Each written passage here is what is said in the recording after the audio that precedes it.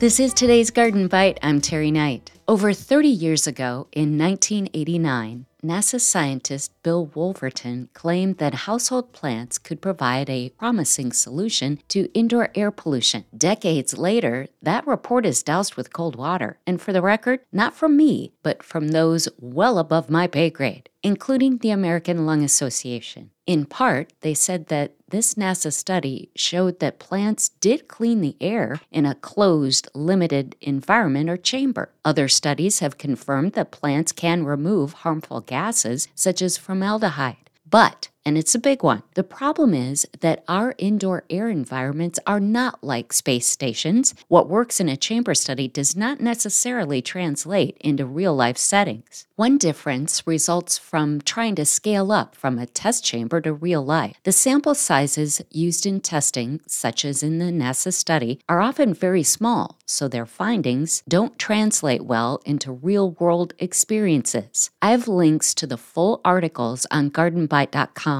The bottom line is, we would have to have a wall of plants to make a real contribution to cleaner air. That's according to Live Science. That said, there's more to it. You may already know that air quality is affected by carbon dioxide. Carbon dioxide absorbs and radiates heat. Without it, our planet would be way colder than our worst Minnesota winter. Think Ice Age. However, fossil fuel burning, deforestation, and cement construction, yeah, that one threw me too, are amping up our release of carbon dioxide way more than our atmosphere can take, which means we're seeing our climate change much faster than ever before. I've included a diagram from UCAR, the Center for Science Education for a Better Understanding, as well as another link on climate change on gardenbite.com. While those of us in cold climates have often heard that plants could help us avoid becoming ill by clearing our indoor air, the pandemic added fuel to that notion and sparked a huge increase in houseplant love. Nothing wrong with houseplant love, but you have to consider their limitations and that they need care also. Here's what they do provide.